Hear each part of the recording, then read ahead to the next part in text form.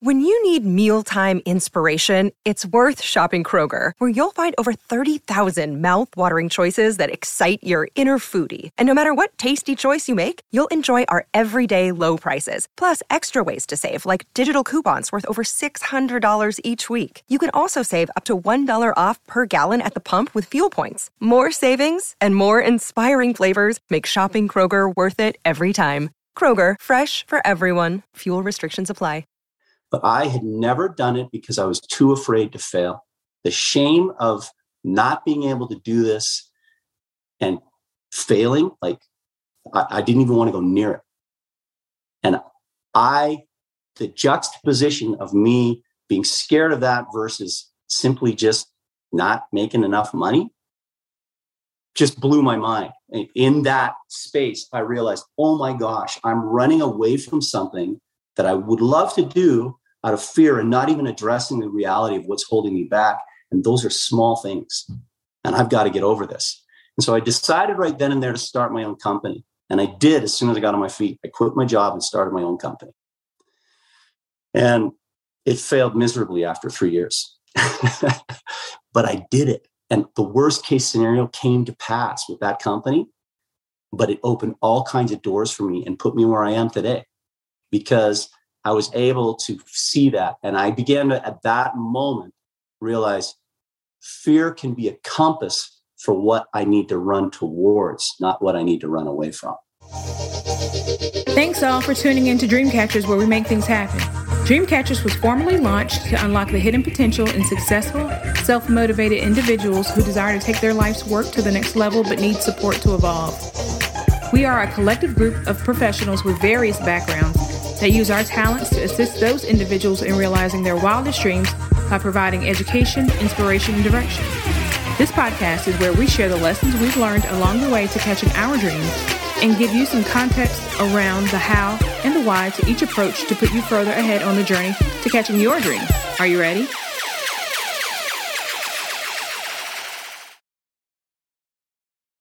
Welcome back. I got my man, James Burnham, in with me today by way of Utah, straight out of Canada. That's right, man. Homegrown Canadian boy. Yeah. This is wild. So this here is introducing folks to fear in a way that they haven't been exposed to it before. At least I hadn't thought about it in the kind of construct that you and I have been discussing over the past few months since we met back at Secret Knock in September. And so you've had an amazing journey with fear and how to harness that in order to take things to the next level, right? You have not just used the techniques on yourself, but you've worked with high performing folks in order to get them to harness fear and use it for their good. And so the listeners are like, man, who's this guy? I've never heard of him.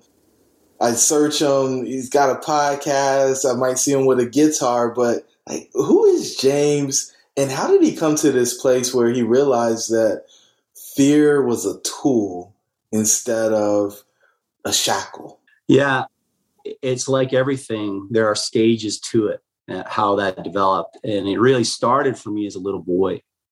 And this is hard for some people to hear, but it is so important to speak about, because I think we have these huge challenges in our lives that really define the greatness in us. It can be a self-inflicted challenge. It can come from outside. It could come through all different ways into us. But everyone that I know that is super successful, if I ask them, what's the big challenge that you were able to walk through that made you who you are today? Everyone has that story, right? If they've done the reflecting on it. And my story is one of abuse. I was severely abused from the age of 4 to 8 from a teenage boy that my parents had been kind enough to bring into the home because he was in trouble. He was a troubled kid, and far more troubled, I think, than they realized. They had no idea. And this kid, he was really violent. And so he molested and abused me and my sisters, my older sisters. And that changed the whole way that I interacted with the world. And I was in a constant state of fight or flight for many years. And I used adrenaline as a source of focus because I was so heightened and reactive at all times. My way of being able to find focus and do something, I learned to harness adrenaline activities. And that's what allowed me to do it, right? And so it was very not nuanced, my usage of it. It was good for sports. So I was doing very well in school and athletics. It was good for things that engaged my interest. If a teacher was really good, I could kind of dive in and focus on that because I could create something. I was very shameful of how stupid I was. So I used that to drive my ability to learn. So it was blunt. But as I evolved, I began to realize I'm just reacting out of fear. There's got to be more. And I did a lot of work because of the stuff I had. And I began to realize that your body tells you things. And I read a book called The Body Keeps Score by Dr. Bessel van der Kolk. And he is one of the foremost researchers on trauma recovery in the world. And I began to walk through his methodologies. And as I began to learn to listen to my body and realize that fear would show up, a feeling in my body, I'd carry my chest or my throat or my stomach, depending on what it was. And my natural reaction was to avoid or fight with anger. And I thought, there's got to be a better way than this. These are blunt instruments. And as I began to work with it, I began to realize there were a lot of fears. Well, the real big break for me was in 10 years ago, or more than that now, 11 years ago. In 2010, I was in a 50-mile adventure race up in the Canadian Rockies. And I was riding down an extremely steep mountain called Kicking Horse Mountain from the top, and just near Banff, this mountain. And I was coming around a berm, full speed. Had never been on this trail before. And as I come around the berm, the trail ends and it's a boulder field, massive boulders. And I am going as fast as my bike could go. And I hit those boulders and flew through the air. And I thought, this could be it. Fortunately, I had a big pack on because I had to carry a pack for this race that saved my spine. I didn't break it. I got a badly bruised spine, but they think the pack saved my life. Mashed all my ribs, broke my clavicle, major concussion, and ended up with blood clots from here to here in my arm, which we didn't catch at the front end, but those clots moved into my lungs, which then caused me to have pulmonary embolisms, ended up in the hospital. And my wife says to the doctor, how's he doing? Is he going to be okay? And the doctor says, if he gets through tonight, he's got a good chance. Now, in my mind, as I sat and listened to this, everyone freaking out, I was fine. I had no fear of death.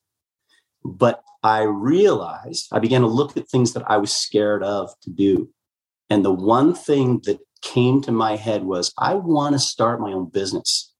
But I had never done it because I was too afraid to fail. The shame of not being able to do this and failing, like I didn't even want to go near it. And the juxtaposition of me being scared of that versus simply just not making enough money just blew my mind. In that space, I realized, oh my gosh, I'm running away from something that I would love to do out of fear and not even addressing the reality of what's holding me back. And those are small things. And I've got to get over this. And so I decided right then and there to start my own company. And I did as soon as I got on my feet. I quit my job and started my own company. And it failed miserably after 3 years. But I did it. And the worst case scenario came to pass with that company. But it opened all kinds of doors for me and put me where I am today, because I was able to see that. And I began to, at that moment, realize fear can be a compass for what I need to run towards, not what I need to run away from. Not what I need to fight, but what I need to absorb into my life and overcome. And that's when I began working on techniques to really refine fear, not just as a survival instinct, but as a performance attribute that shows me where I need to go next. Wow. That's my long answer. Wow. I don't think it's a long answer at all. And it's an amazing story. One that is terrifying, right? I mean, it's like, what do you do if he makes it through the night? Like, what would listeners, right? They're like, sometimes we just ignore it. Like, that couldn't happen to me. But what would you do if somebody said, if you make it through the night, you got a good chance? Well, you're potentially on your deathbed. And take it a step further. Okay, fear tells me what I need to go towards, not what I need to get away from. Whoa. Because the prefrontal, or not the prefrontal cortex, but the reptile brain, the amygdala, it is all about saving your life. It is telling you that you need to get away from anything that might harm you. And you're saying, well, there may be a real opportunity for me on the other side of the thing that I fear most. And it's really interesting because I remember when I feared not making enough money and what happens if I try this thing and it doesn't work. And once you touch the bottom of the pool, it's not so deep anymore. That's right. Yeah, you're there. So, all right. You've created a framework around fear, though, right? Like, it's not just using the adrenaline to focus. It is an actual way of life. There's a methodology to being brave. Yeah, there is. Yeah. And I actually call it BRAVE. That's the acronym that I use. And so I have an acronym. But the first thing, before you even start getting into it, you have to want to get through it, right? So I do lots of things. I believe that foundationally, if we will do things physically with our bodies, it's a very simple way to get to fear, doing something that physically is difficult for you. And it's easy to measure, it's easy to see, and you can see how you break down those barriers. But so I'll do things like Aussie style rappelling off a cliff. I'll go face first. I'll dive with great white sharks. I just do all kinds of stuff that for me, I need kind of high levels. My next thing is I'm going to get certified as a squirrel suit jumper, one of those guys that dives off a cliff with those suits and flies. So I'm going to do that type of stuff. And that for me is what gets me into a space where I'm feeling challenged and excited. Not everybody wants to do that. And you don't have to want to do that. You do what, so I get people that are scared of heights, right? And they'll come to a rappelling event and their big accomplishment is climbing that hill and looking over the edge of that cliff. And that is amazing. And they don't have to go down the cliff. In fact, they don't even have to go up the cliff. If they just come and they stand there and they watch people, that can be enough for them. So you never do, you first must decide what you want to do. Once you've decided what you want to do, then I show you how to use the acronym to approach that fear. So I still say I have it because I still deal with it, but I had a severe phobia of snakes as a little boy. And it stayed with me for years. And being the type of boy I was, I wanted to be tough. I wanted to present with my abuse. One of my big things was I felt like I had to be tough and I had to show that to be a man. And it was important to me. And so I did a lot of things as a little boy that, guys were like, that's crazy, because it was my badge that I used to protect myself. And so I've done that type of stuff. I've built that area up, right? But I have lots of spaces where I'm not brave. And so I began to look at what I needed to do to use my brave places of bravery as a template for my places of weakness. And as I did that, I began to take down these things. And the first thing that I wanted to do was not be scared of snakes, because all my little friends would go hunting snakes in the woods. And I was more afraid of the shame of being scared and admitting that than I was about being killed by a snake, literally. Like the shame of saying I'm too scared. So I would like, they'd hear a snake and they'd go off to the right. I'd go to the left. I think I hear something over here, right? And I was terrified, just terrified. In fact, so scared. If I found a book, my dad had a National Geographic and I'd flip through the book. If I had a National Geographic book, I'm flipping through it, I see a picture of a snake, I would like scream throw that book, that magazine across the room, I couldn't even touch it. And I would know from the cover of that magazine what that was, and I would never touch that magazine again. And so what I did when I decided I wanted to go over it is I decided to see how close I could get to that magazine. And I would sit with it with my hand above it, just above it, shaking, because I couldn't even touch it. That's how bad I was. And I went from that to, I just kept exposing myself to the point where I could open the book, look at a picture, then I could touch the picture. And over the years, I got to a point where when I was 21, I have a picture of me holding a great big 20-foot boa around my neck, right? And that was a huge accomplishment for me. And then this last weekend, I was just telling you before this, for the first time, I went out in the wild. I saw a rattlesnake, which scares me every time, and calmed myself, looked at it, and then I went up to it and I grabbed it by its rattle on its tail.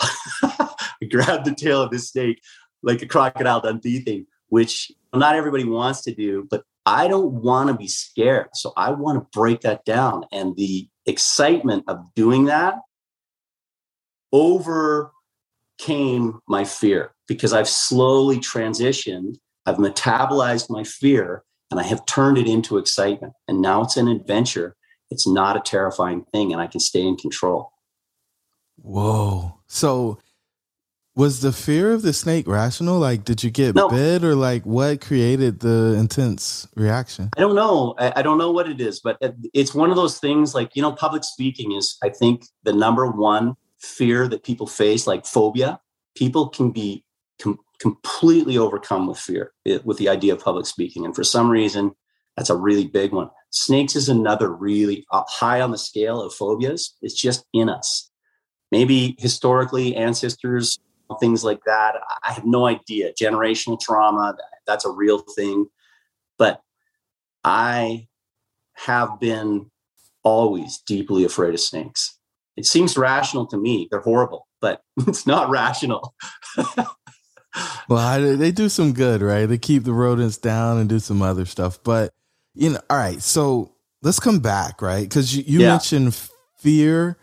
And so can you be brave if you have fear? You can only be brave with fear. If there's no fear, you are not brave. You're just doing something, right? There are things that I do that people think are brave, and they're not, because I'm not scared. Like if I were to dive off 20, 40-foot cliff or something like that, I could do it. Doesn't scare me. People might think it's brave, but that's not a fearful thing. But the thing that scares you that you can do, that's brave.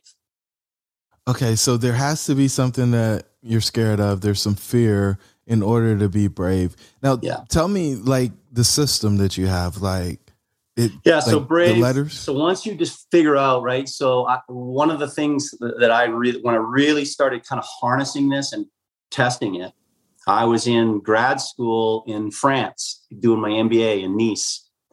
And I had decided at that point, I was no longer going to say no to things, because there were a lot of spaces that I kind of stayed out of. I always have been asked to kind of be in leadership positions, and I always avoid them. I don't want to be a leader. I didn't want to.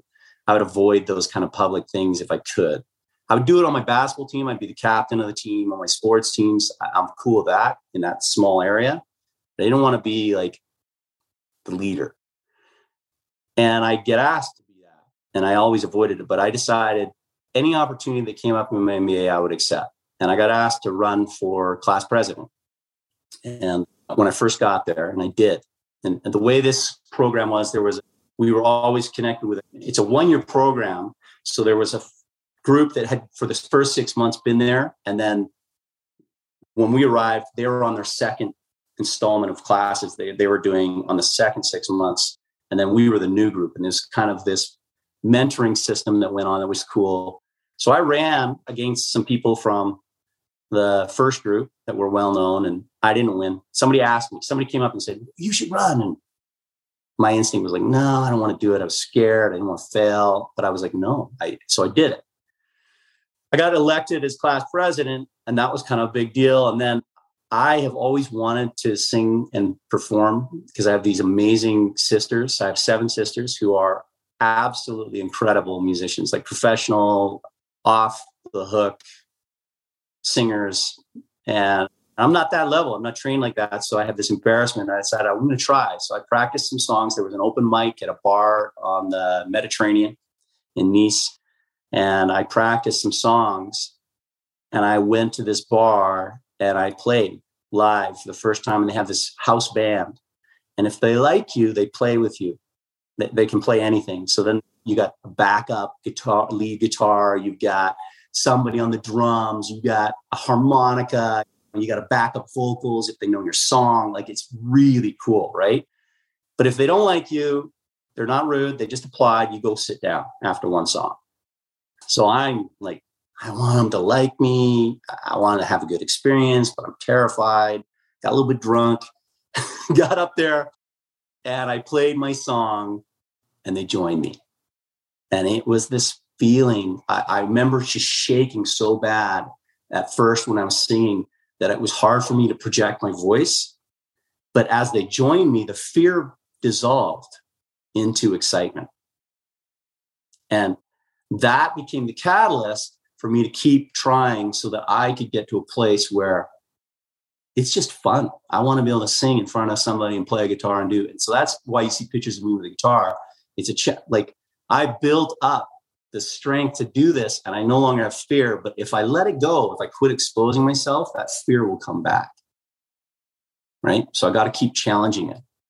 It's a natural space for me. So I keep challenging it till it becomes, I don't know how long it will be until it becomes a non-issue for me ever, but I constantly challenge it like I do with my fear of snakes and everything I have. I constantly challenge those things once I break it down.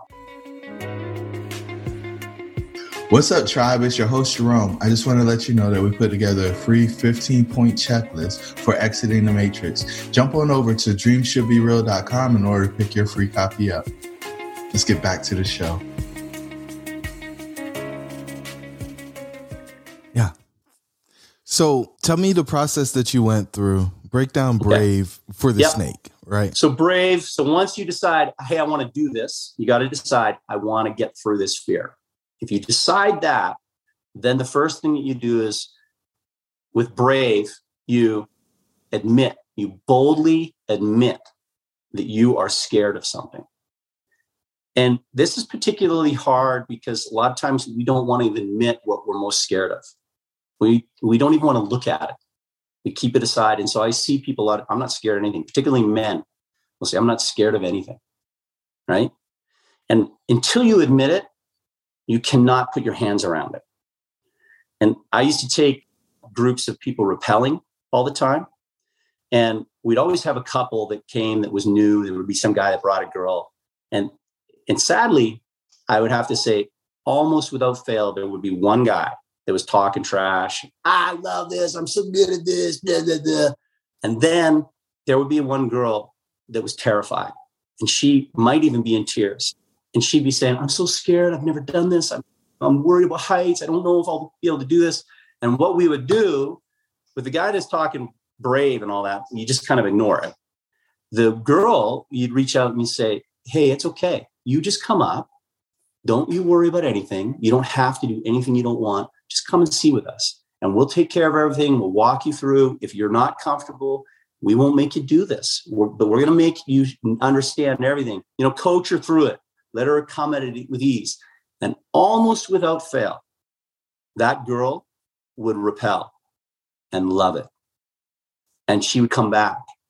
Very rarely, we got a situation where, I had a situation with a girl, extreme fear of heights.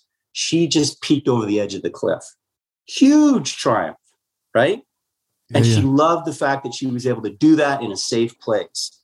Now, the guy, that brave talking motherfucker, am I allowed to say that? That brave talking dude, he would either claim an injury from the hike up. This happened all the time. Oh, I threw my back or my leg. I can't do this. Or he would completely back out at the moment, like just, I can't do this, freak out. Or worse, and this happened more than once, halfway down that cliff, that guy would break down, start crying. I'm terrified. I can't do this. Get me off of this mountain. And I have to drop down a line and carry this grown man to the bottom of the cliff. Because he had been unable to admit he was scared, the fear overwhelmed him when faced with what scared him, right? So once you admit that you're afraid, you open yourself to alternatives of how you can manage that fear. So you boldly admit, right, where you're scared. Then you recognize where you are brave in your life. Because what you're looking at is the place that you're weakest. And we can diminish ourselves in that space and think we don't have the tools and the capacity to do this. But I know that everyone is brave in some space. Every one of us. No matter how weak you may think you are, what a coward you think you are, I promise you, you have bravery in you. And I remember as a little boy, I was probably 11 or 12, we had a trampoline. And I used to go up, our trampoline was on this lower patio where we had a basketball hoop. And there was we had these staged patios in our backyard. And there's one that came, a patio that came off of our dining room in our backyard into this big open area. And then it dropped down. There was a retaining wall and it dropped down about 6 feet. And there was another deck where we had a basketball court and where we had a trampoline. Because we had another basketball court and we used the trampoline under this one for stunts and stuff. And then the balcony, it was about 6 feet away from the balcony. And we would get up on the balcony. So it was about 12 feet from the space down to the tramp and about a 6-foot leap. And we would jump onto the tramp from there. And it was fun and kind of dangerous. And people would get hurt sometimes. And I had this little friend that wanted to do it. So I decided to coach this guy how to do it. And we got him out. He's leaning out over the thing looking. I'm trying to talk him into jumping. And he says, I can't do this. I can't. He'd never jumped off the retaining wall that was like 3 feet above the trampoline onto the tramp. He'd never even jumped that far. So I recognized when he said, I can't do this and pulled back, he was so embarrassed that he was not brave. But I recognized, because I had been that boy too scared to admit I was scared of snakes, how brave he was for admitting he was scared. And I was so amazed by him that he did this. And I talked to him about it in the way I talked back then. And I said, hey, man, you're good. I'm impressed that you told me this. So let's go down. Because if he'd have jumped, he probably would have killed himself. So we went down to the little 3-foot retaining wall right above the tramp, and he jumped off that for the first time. Huge victory, right?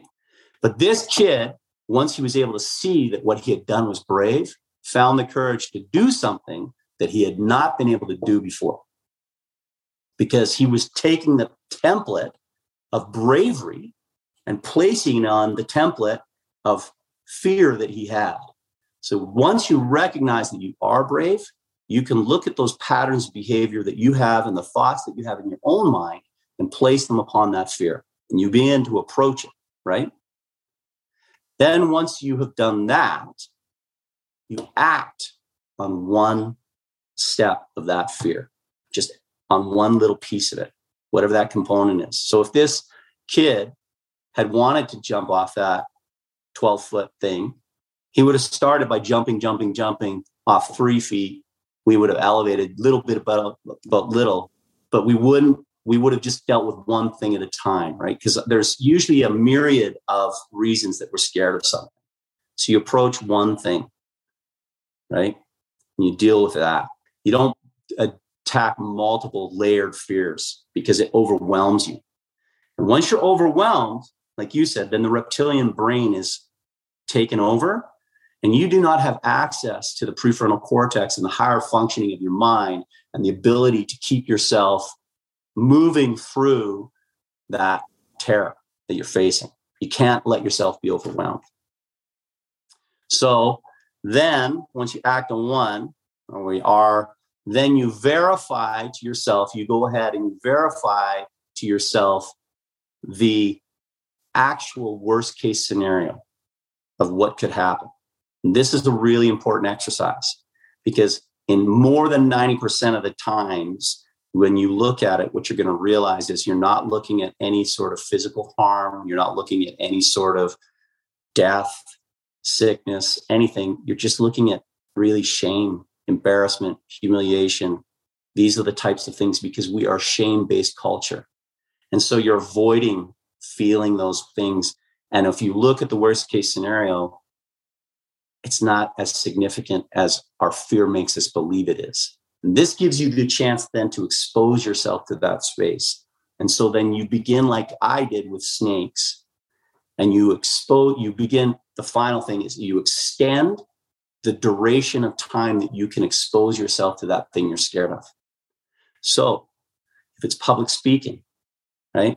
You may not be able to stand in front of a massive audience, but maybe you start practicing a public speech in the mirror, in the privacy of your home, in the bathroom, and pretend that there's an audience you're speaking to. And that may invoke enough fear for you that you're exposing yourself to that. And you do that till it becomes comfortable. Then you find one person to speak to. You build that, extend your exposure to that fear till it becomes a space where it's like, I'm okay. My tolerance is built to a place where I'm no longer scared. I'm going to move to the next level. So it's incremental steps of exposure. And you can blow through this really fast, this stage, if it's not a huge, but if it's a phobia, you can break it down over a prolonged period. And you can get, I've broken 2 phobias in my life, serious phobias using this. Wow. So that's it. Brave. And so boldly admit you were scared or you have fear. Yeah. Right. R is recognize where you're brave. Recognize where you're brave. Recognize where you show up brave. Right. Then you act on one fear. Because usually people are like, I'm scared of all these things. It's like, no, one thing at a time. Act on one fear. And then then you verify the worst case scenario of what could possibly happen with that fear. What you're scared of, what is the worst outcome that could possibly happen? Are you able to live with that worst outcome? And then you expose yourself to the thing that you have fear with. And you extend the tolerance and your ability to stay in that space of fear until it becomes comfortable. Okay. And so people are like, man, all right, yeah, snakes, got it. Great white sharks, whatever. Heights, hear it. But now I got to tell my kids that I failed because my business went under. Yeah. Can I use this in that situation? The answer is yes. Right. Yeah. But they're asking how, right? And so let's go that, because we talked about that, right? You want to start the business, you started a business, it didn't go as planned. So how does one go have that conversation with somebody who's counting on them when the outcome isn't what they expected or hoped it would be? Yeah. And this comes down to, so if you, like in my case, when I decided to start my own company, right, I was deeply fearful that the company would fail. My worst case scenario was I would end up having to live with family. I would end up having to get somebody to support and get possibly financial help. Deeply embarrassing for me. I was a man with a master's degree and I had been making good money and I wanted to support my family. So this whole idea of me being a failure was a real tough thing. And so I had to reframe how I looked at that, right? Because that's the important thing, is you reframe failure into, because we can be fearful of failure, but failure is just a learning. And when you look at how you show up brave, right?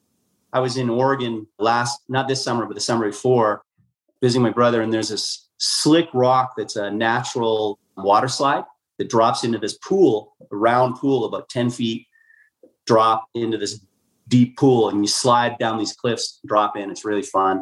And I decided I wanted to dive off that. So I walk up, I stop to jump and dive, and my feet slip out and I fall backwards off, like straight down, land on my back in the water. Hilarious. I'm laughing my head off, right? And I posted this video of me online, and I had so many people reach out and say stuff like, "You're crazy. I can't believe that you're not embarrassed. I love that you're not embarrassed about your failures," all this stuff. And I thought, I didn't even think about it, because physically Nothing embarrasses me when I fail. If I shoot an air ball on a basketball court, whatever, I'll come down, I'll hit the next one, right? Now I got my range. I know where I'm going, right? That's what I think. I don't look at my failure as something reflective of me. I look at it as, oh, I need to use more legs, or, oh, I need to do this in physical space. I have no shame. I can fail dramatically in a physical way and feel no embarrassment because I have confidence in my physical attributes. You put me in a space on the stage where I'm singing and I mess up a song, I'm embarrassed. Oh my goodness. I'm like, but I've worked on that now. I actually can push through that because I've used the template from where I show up brave to say, I don't need to be embarrassed. And so then you do that with a business, right? You look at it and you say, if I completely fail at this, if I completely lose everything, what do I get to learn from that? What do I get to pull from that to adjust and change and come back? Because you get to just come back and try again. And then you'll be successful. And that failure of my business is what opened the door for me to get my MBA. I wouldn't have got in. I got into one of the top 20 schools in the world for MBA program. I honestly don't believe I would have got into that school without having started my own company that failed. Probably a true statement. And so that failure piece is really just an experiment, right? If we change it from, I've never done this before, I'm trying and seeing what happens once I do this or do that, we have the option of it not going perfectly as our hypothesis says it should go. And it's just that. It's a hypothesis. There's so many external factors that can impact it. You're making all of these assumptions that one by itself could derail the plan, let alone multiple.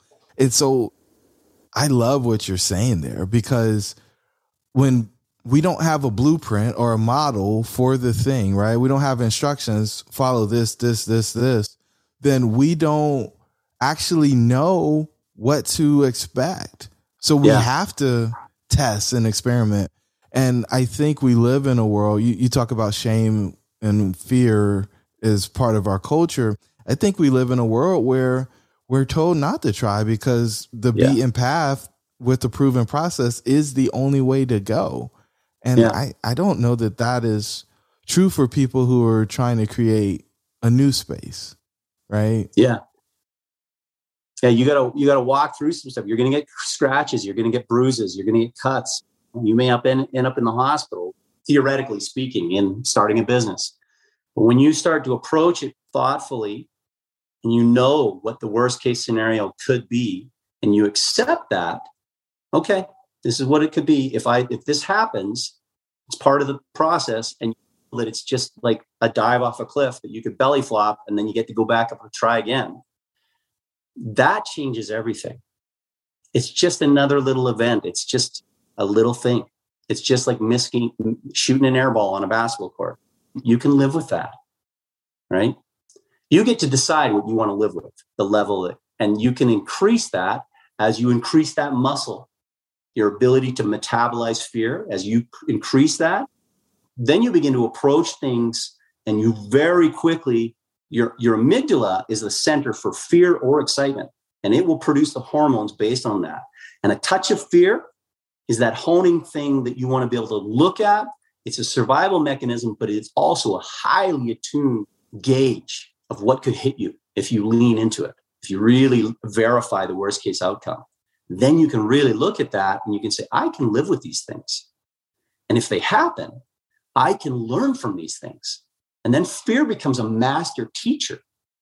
And so when you're scared of something and you run through that gauntlet of these are the things I do, you now have a tool that allows you to approach something with real significant power and learning gained from it when you fail, versus hiding from that failure, not learning from it, staying in shame and fear, right? And there's so many examples that I could give you where I see people that own it versus people that retreat.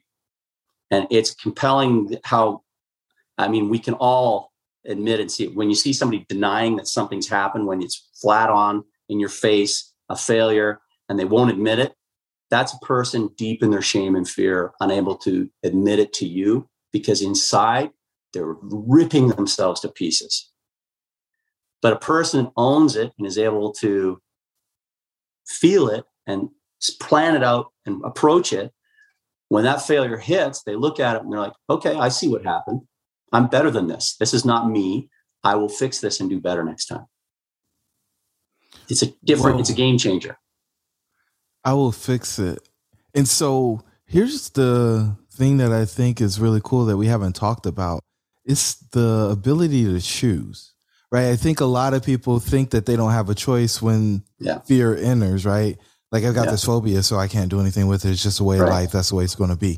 But we can literally constrict or control that.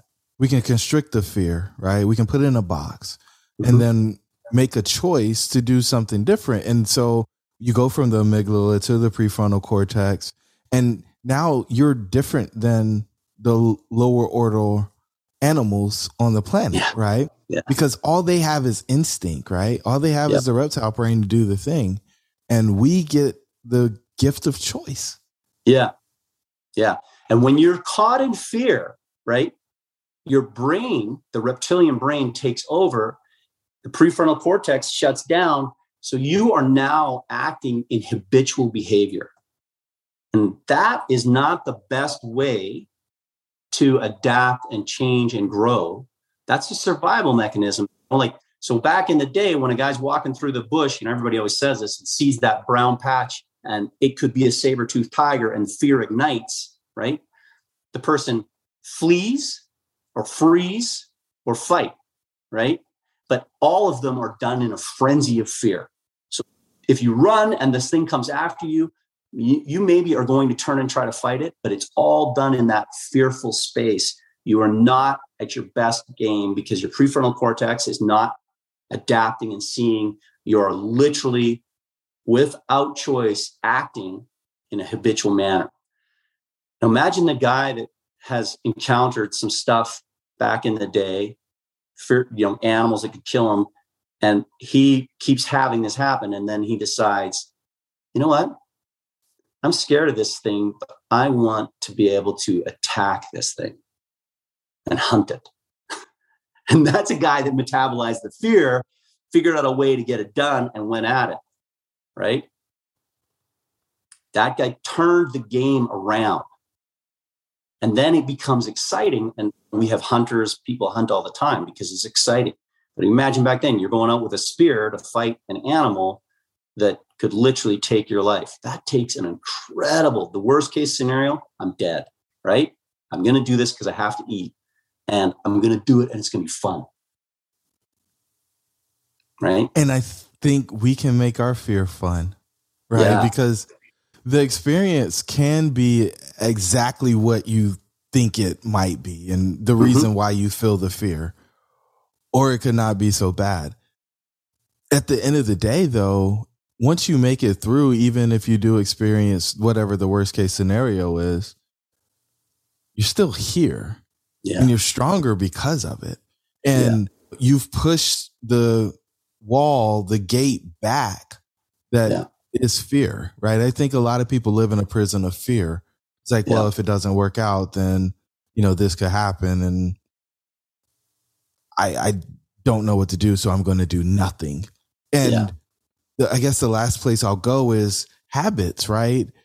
Our habits need to serve us. Yeah. And just keeping us alive, I can't say is actually serving us. I think we have a higher order. Yeah, I agree. I mean, right? Because we have created a world now that for most, particularly in established places, right?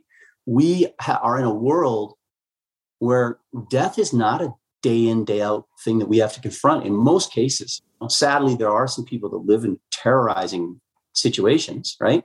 But most of us are not confronting death on a daily basis.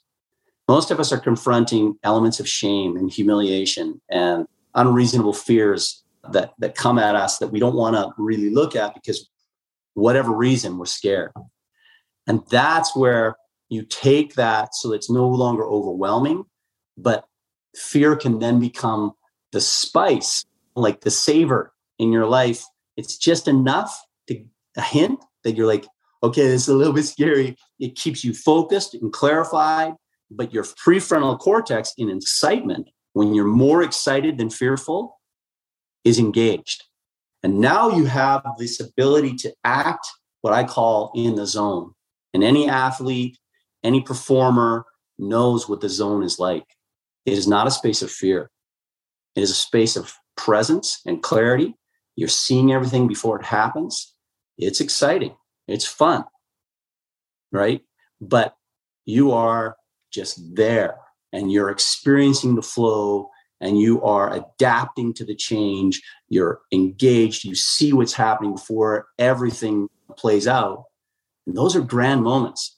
And the best performers know how to dive into that all the time. And honestly, I believe that it's really, truly a significant part of it, the ability to manage their fear of all that could happen if they didn't show up the way they wanted to.